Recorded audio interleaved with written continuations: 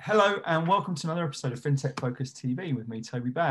Today, I'm absolutely delighted to be joined all the way from New York City by Keren Goshen from Metechi. Keren, how are you? Hi, Toby. How are you? I'm good. New York is not New York that everyone knows, but Definitely it not, is what it is. So listen, I've been going out there, sort of 4 or 5 times a year for the last 4 or 5 years now since we opened up in New York, and I absolutely love it. But it's been hit incredibly hard recently, hasn't it? And I think the sort of sparkle of New York has been, it's similar to London over here. It's very difficult to sort of have a capital, or a city of such vibrancy that's suddenly transformed so much. Tell us a little bit about what's happening out there at the moment. Where are we in the curve? On Sunday we had beautiful weather, not in December New York weather. So we went out and we said, okay, let's go and take a look on like the famous tree in Rockefeller Center. So usually to get to see the tree in like a normal year, it will take you like 2 hours to wait in line. And then you'll get to like a peak of the tree, like with tons of people. So this year it was completely empty, no lines. Wow. Yeah. And is there still the skating there as well? Yeah, but it's completely empty. You can actually go and ski. It's like this skating. It's like the first time that you have a chance to actually do it. But it is sad because New York is so different, and you're walking on Fifth Avenue, and this is like the peak season of gifts and buying and shopping, and the stores are empty, and Fifth Avenue is empty. And then you start to realize how hard New York was hit by COVID. It's like it's unbelievable. Well, look, it'll make the bounce back even more pronounced, won't it? I'm looking forward to seeing that happen. We will see that robust comeback, and I'm pleased to see the vaccines started to be rolled out there as well.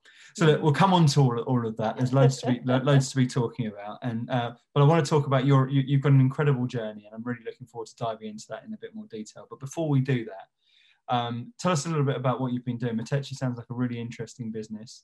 Not talking in too crass a manner, it's a really interesting time for the area that you're in at the moment, isn't it? Couldn't be better sort of situated with what's happening in the global economies at the moment. So please do give us a little bit of background about Metechi and your journey so far. Thanks. So we started Metechi somewhere on 2018, and we had in mind like actually a digital syndication desk. So working with banks and financial institutions and connecting between them to allow them to do more commercial real estate deals, and get to know more people and have more relationships. So let's assume someone like the bank need to write a loan of $50 million. So sometimes they say, yes, we can do $50 million. Sometimes they say, no, it's too big for us.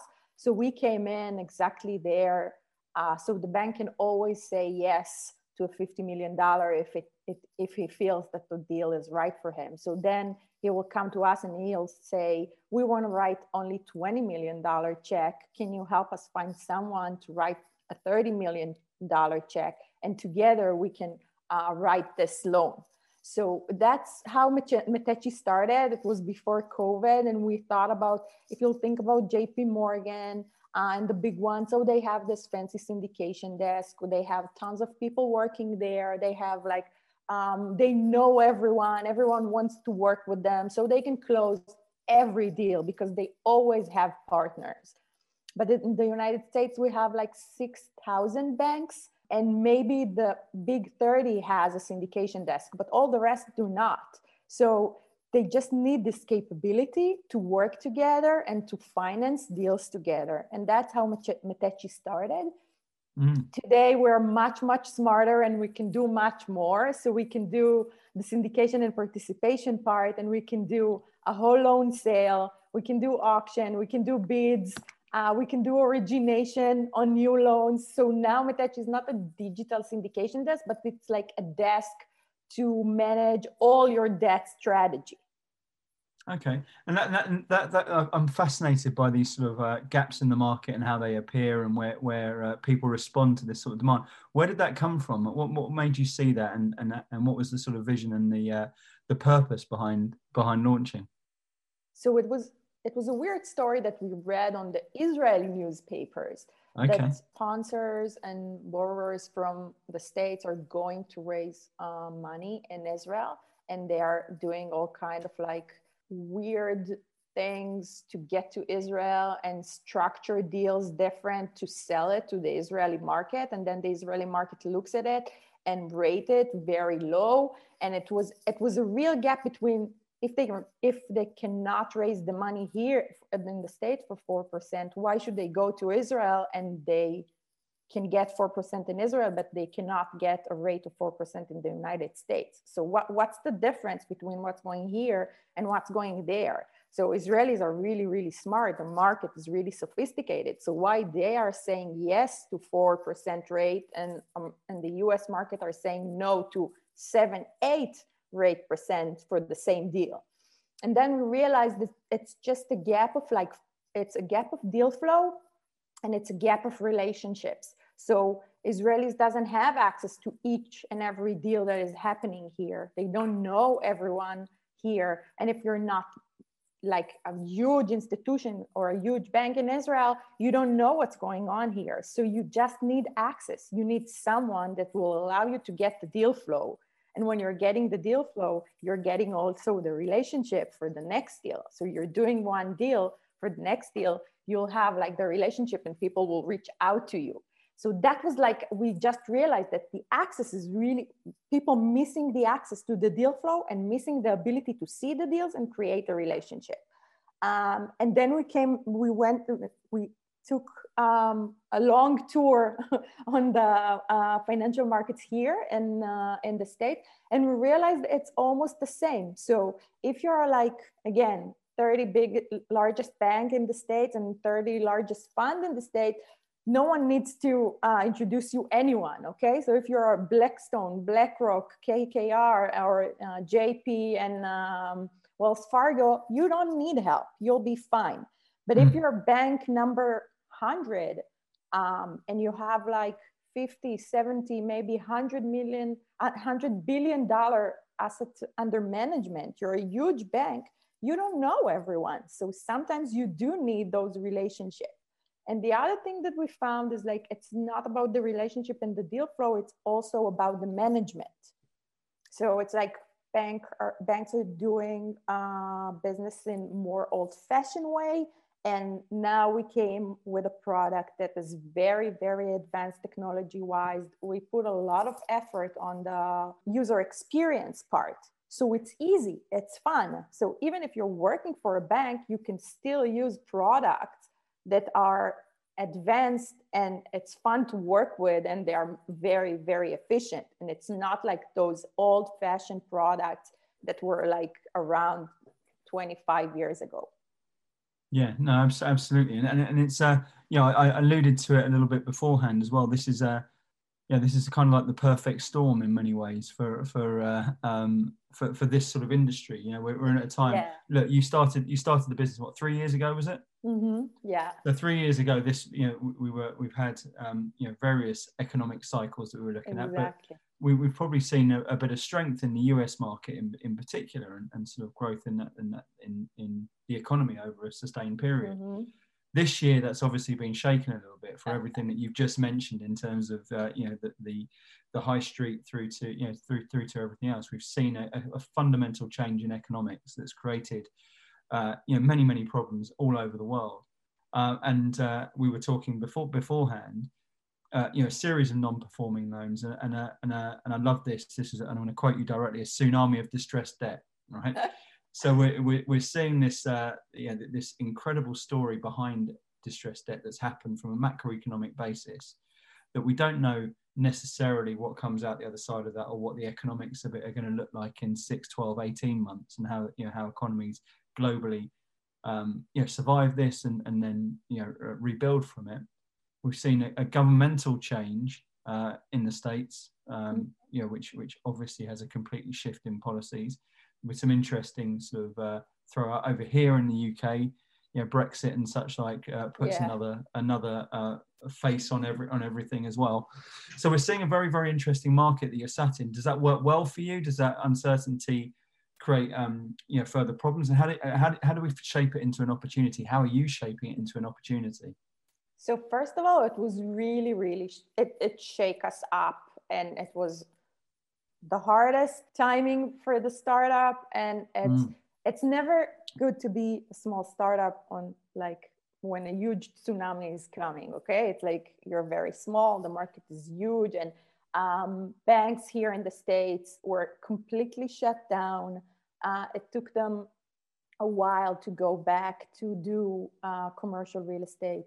I still see numbers that are speaking about 50% drop in new origination in the United States. So this is like 50% of the new origination is gone, not doing it all. We do see, because banks didn't move fast enough, and they were very, very busy with the PPP loans. So some of the market did shift to non-banks lenders, to direct lenders, bridge lenders. The funds took a lot of like the work from the banks. But then prices are different when it's like the work is shifting from a bank that is writing the loan to a debt fund that is writing the loan.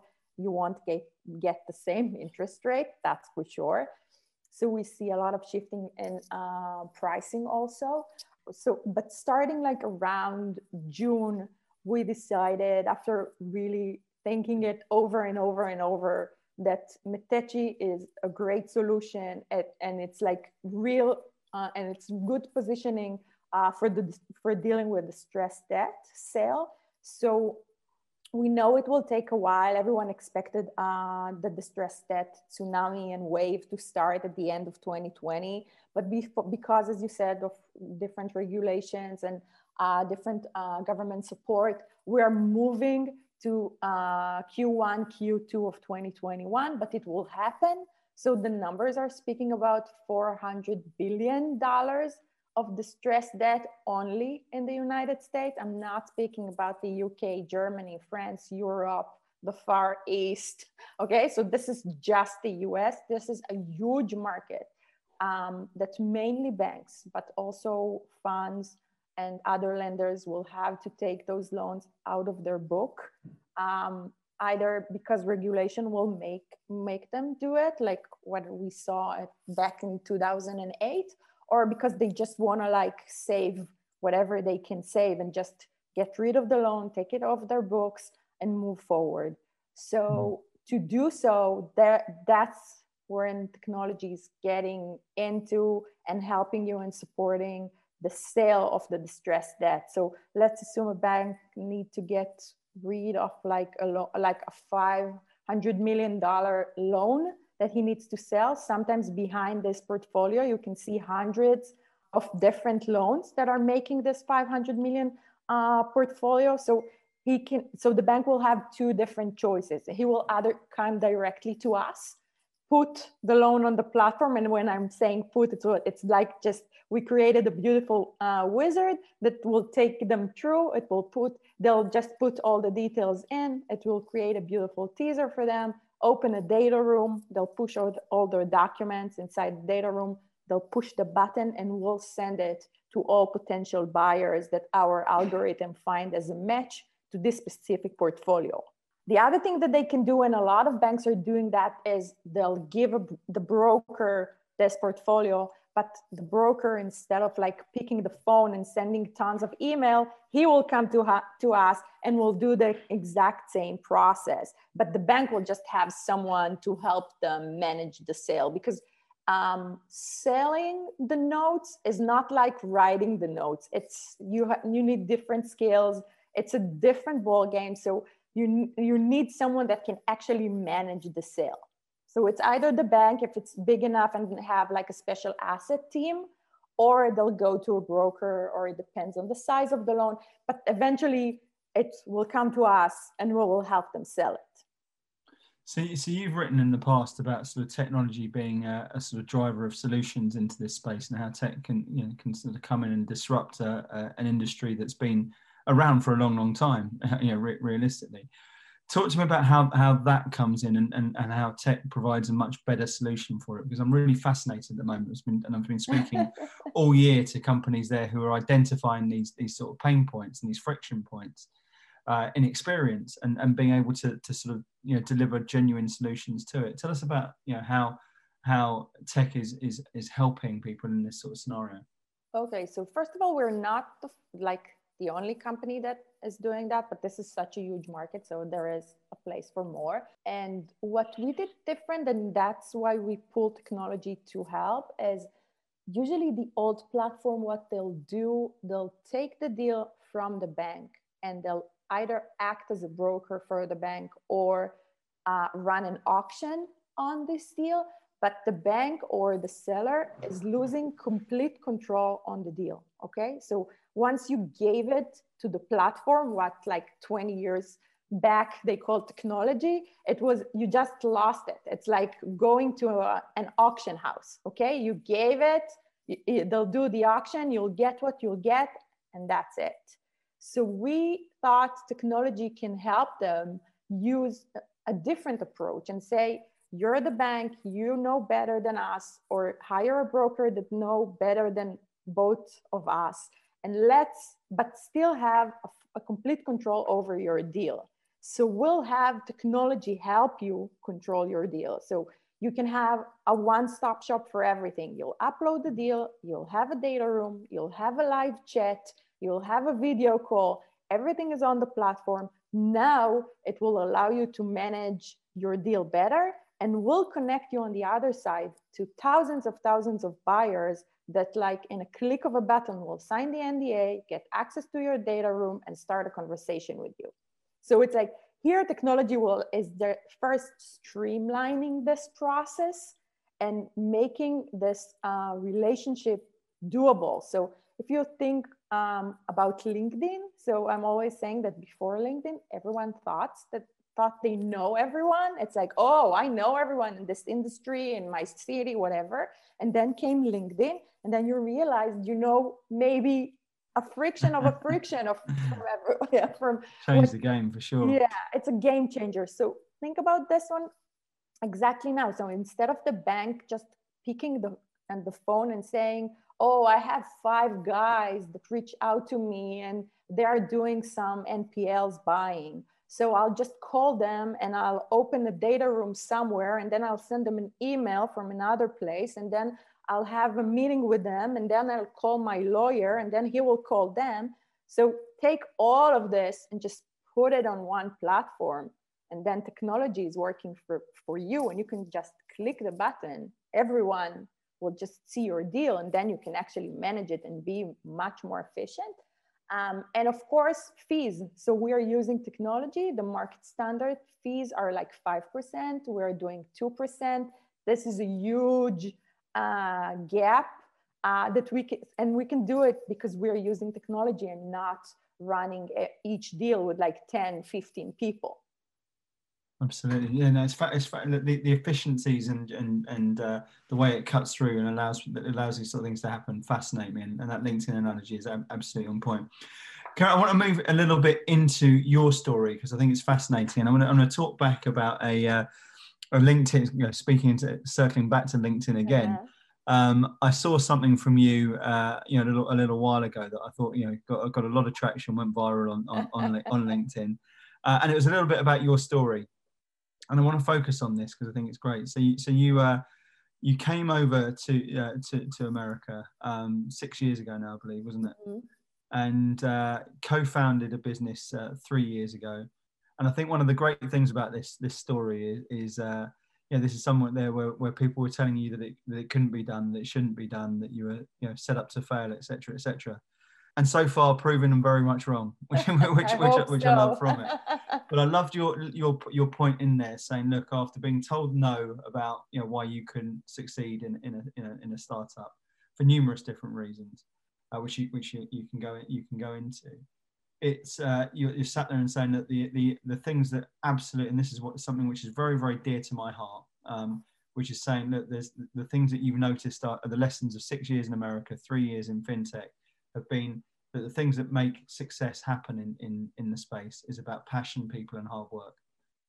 And if anyone who knows me has heard me speaking over the last 20 years of doing my job, you look at three ingredients that I think are the secret sauce of any successful business. It's an absolute passion for what you're doing. My job, fortunately, is about people, and making sure that we put great people into great businesses that allow them to, to sort of grow and thrive. So I absolutely agree with you on that. And hard work is very difficult to substitute for success in anything else as well. So tell me a little bit about what made you write that post on LinkedIn, and take us through that story a little bit, because I love it, and I think it's a great one to share with people. Okay, so part of like being an entrepreneur and creating this startup, people were starting to reach out to me and say, okay, you need to be out there. It's like, you can't be like an anonymous person. You have to like share your story, share like people want to know you. Eventually people are doing business with people, not with technology. Even if technology will be super advanced, still we need this like relationship and personal connection. So I decided to start like from the beginning and actually share my story. And it was I was surprised to see how many people react, people that I'll never meet and I never thought I might meet. So it was really nice to see, and I got a lot of love, and it's really nice, and it's nice to feel this this support. So what I shared over there is like, more than 6 years ago, we relocated to New York, my husband and my partner in the startup. Another crazy story. So he's a professor of law at Columbia University. And then we decided to come for his sabbatical only for a year. I took a leave of absence from my job in Israel. I left my car in my garage. I left my apartment standing in Israel and just came for a year, just a fun year here in New York. And 6 years later, I'm still here in New York. I don't have an apartment in Israel anymore, and not a car. I was going to say, what happened to the car? Yeah, exactly. The car is gone. The apartment is gone. The parking space is gone. And then so the first year was fun. It was just the first sabbatical. The second year, I realized we're staying, and we need to create a new life.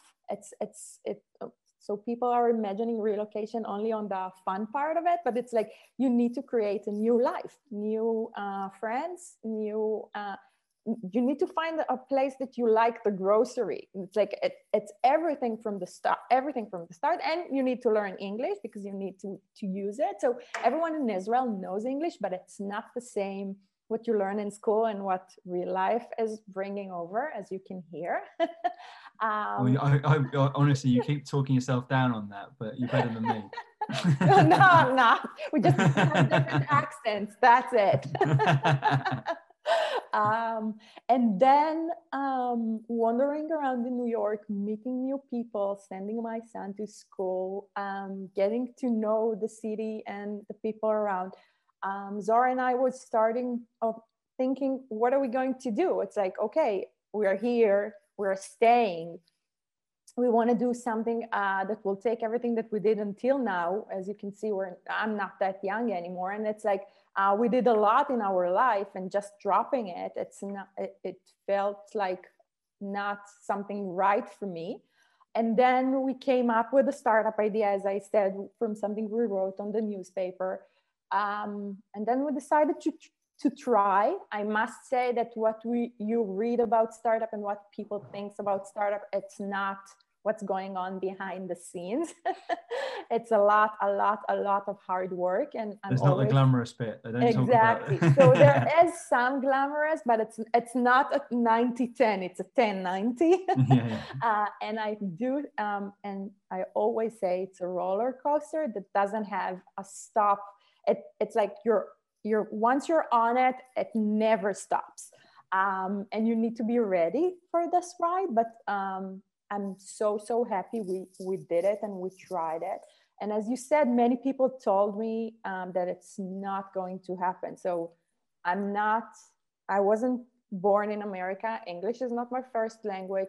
I didn't study at Wharton or Penn or whatever. I'm not from the financial industry. I didn't work for JP Morgan ever in my life. So I had, and for the tech world, I was like almost 40 when we started the startup. And it's like 40 for startup world is like, wow, what are you doing here? You can be my grandma.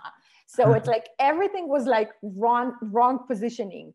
And then we decided to work with banks on top of things and institutional investors. And then people said, okay, you're either, we don't know what's wrong with you, but that's not going to happen. It's like all knows that you can collect, you put like in one basket. But still, as I said, and I think that now even more than before. So it's about really about entrepreneurs and people believing in themselves and not like not seeking the advice of other people that think you can't, you won't, you shouldn't. It's not about other people. It's about us believing in ourselves, doing all the hard work, constantly doing the hard work every day, even when it's very hard and you want to like say, okay, that's it. I'm over. I'm done. I'm too old for that. Let's find someone else that will take it. And it happens sometimes. It's just like being persistent, keep going. And I think the most important thing is the people that are around you. So creating the best team, sometimes even like it's more important than the best product, because if you have a great team that have a mutual goal, working together nicely, with like a lot of vision and a lot of like inspiration and a lot of like belief, you can do it. So I'm always telling that in Israel, a lot of startups were like, first they created the team and only then they came up with the idea. And it worked beautifully. So you can do it this way or this way, but you have to have this like strong team to start with. And thanks God we have it. And we have amazing people on our team, and we couldn't do it without them. It's like, it's really like, we need everyone on board to do, like, to make a startup happen. Yeah, I think there's so much sense to that, and you know, if you look at the Israeli tech startup scene, it has been, you know, it's punched way above its weight for years, and it's you know, as has so much of you know, Israel full stop. It's it outperforms, you know, compared to its size, and always has done. And I think that's, you know, particularly around tech and everything that's innovated around there and as a centre for innovation. And it comes down to exactly what you've just spoken about. You know, the talent density, as to, you know, to coin the Netflix term, is all about having those sort of world-class teams and then being able to create amazing things that come out of it. And you know, this is one of my soapbox, you know, subjects, which I talk on, you know, for hours and hours and hours, because I believe fundamentally that any business is solely reliant on its people. And if you have a great product but you've got terrible people, that business will never achieve anything. Never. And conversely, if you've got a poor product but you select the best people then to deal with it, and you know what problem you're looking to solve, that product can become world class. It doesn't happen the other way around. You can't have a world class product and expect it to do everything in itself and continue to iterate and improve for a long term. And that's where you see so many different things. So that core selection of a team is my great passion in my professional life, to make sure that everyone understands, you know, the significance and the importance of making sure that they're collecting great people around it. And I'm so pleased to hear you talk about that sort of special sauce to any business, and how it comes about as well. And it was, I think, the hardest and most like that I spent like tons of time and money on it. That was the real challenge, getting the right team, the right people on board with us. And it was much harder than technology. It was much harder than even selling it to new customers. The market was so competitive. We're working with like top talent from the financial industry. It's very expensive to have them. And it sometimes, like the beginning, it takes time to understand that you cannot do it without them. You cannot like exchange a top tier financial industry manager with like 3 young professionals that just graduated from college. It's not working. Sometimes you need those people, you need their experience.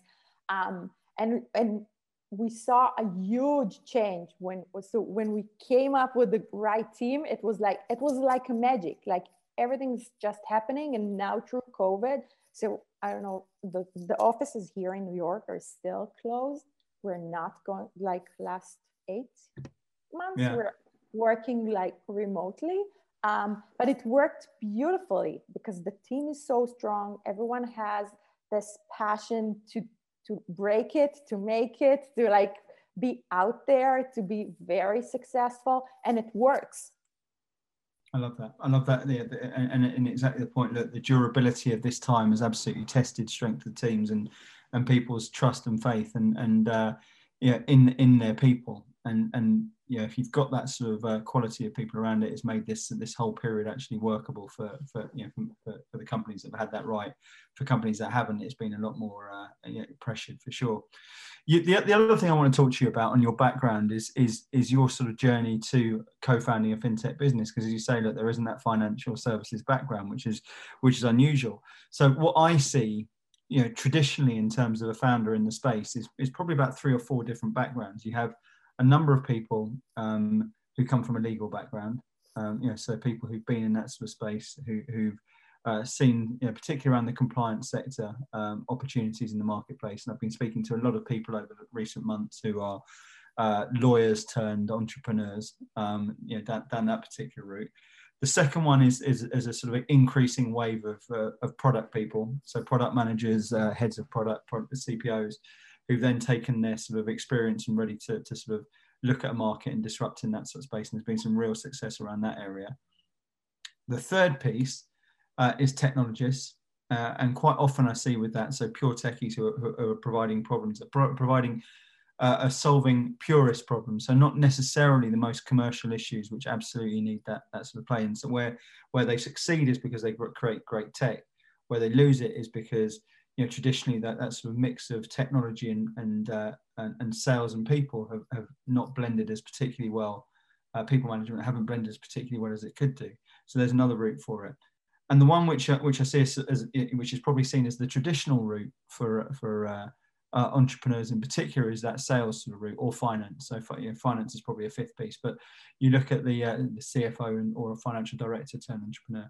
But probably the traditional route has been sales. In FS, you probably see a little bit less of that. Mm-hmm. But with your background being a chief revenue officer and going through there, how's that helped you in this journey so far? So first of all, I used to be a lawyer also, but I'm not. Oh, but that didn't push me anywhere, trust me. So first of all, I think what I took from being a chief revenue back in Israel is more about the operation and being able to manage a success team. So it's like choosing the right people, giving them whatever they need to be successful, supporting them, and being able to manage all this operation. So I think this is the most important part that I took from sale. But I think maybe entrepreneurial spirit and maybe being brave or believe in yourself and is also important, and not like your background is important, but not, it's like, even if you're not coming from product, from law, from sales, from, I don't know, whatever, you can still do it. So you have, but you need to have like this strong passion to do it. You need to do a great market research, and you need to work with the right people. And then you can see people coming from all different places and different backgrounds that are really, really successful. So I think that going back to the post, I think that's what made a lot of people reacted to my post, because they were looking for this, for someone that will say, you can do it. So even if you're not, you don't have this classic background, you can still do it. Yeah. You might need different partners to achieve this goal. You might look for different people to join your team. You might do it in a different space, but you can still do it. It's like, and I think this is the most important part, because until today, people are still asked, like, a lot of questions are about my background. I'm not coming from finance. I'm not from the US. So what dragged me into it? How you can make it? It's about teams and about belief. And it's like, and I must say, it's not only about us. So I'm a big, I'm a religious believer. I believe in God, and I do believe that you should create some space for God to help you. And it's not all about us. So what we are doing, we should do very, very well. We should work really hard. We should build a very strong team, but we should leave some space and believe that not everything is in our hands and we're not controlling everything. And I think COVID is just a great, great example of what we have in mind about what the world can do and cannot do, what can happen and what is already like back in the past and will never happen. So, and here it is. It's a plague. We didn't expect it. We thought we left it like back in like whatever, but here it is. So not everything is on our hands. No, absolutely. And I agree with that. I mean, you look back through the sort of corridor of history, and it's not riddled over hundreds and hundreds of years with loads of times like the one we're experiencing right now.